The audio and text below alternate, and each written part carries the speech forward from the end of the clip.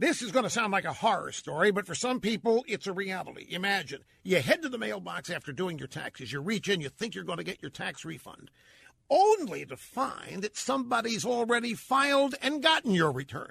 Identity thieves can use your personal information to file for your refund or commit other forms of ID theft. Now, last year, the IRS identified approximately $4.1 billion in suspected tax refund fraud due to ID theft. Now, thankfully, there's LifeLock.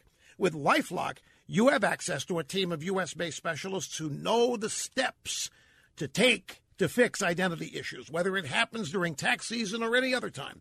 Of course, no one can prevent all identity theft or monitor all transactions in all businesses, but nobody is better than LifeLock. Join now, 10% off by using promo code RUSH. Call 800-440-4833 or go to LifeLock.com, use promo code RUSH, and save 10%.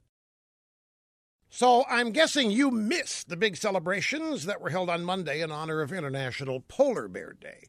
Yeah, it was supposed to focus awareness on the plight of the polar bear and the suffering they face because of you.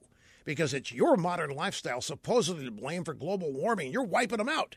Well, here's an inconvenient truth. This year, the polar bear population is up 27% from 2005, despite all those dire predictions that Arctic ice is disappearing because of global warming, and despite a photo supposedly showing a polar bear stranded on melting ice about to drown.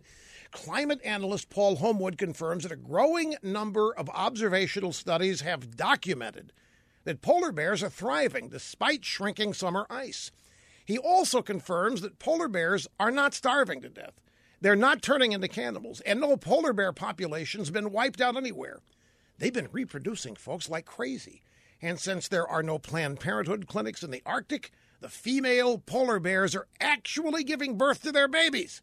So there are a whole lot more of them these days, which means this International Polar Bear Day gives the world something to celebrate. Mother Nature has once again prevailed over junk science. The only thing melting away is the global warming hoax. The polar bears, they're chilling out. They're A-OK. They're fine and dandy.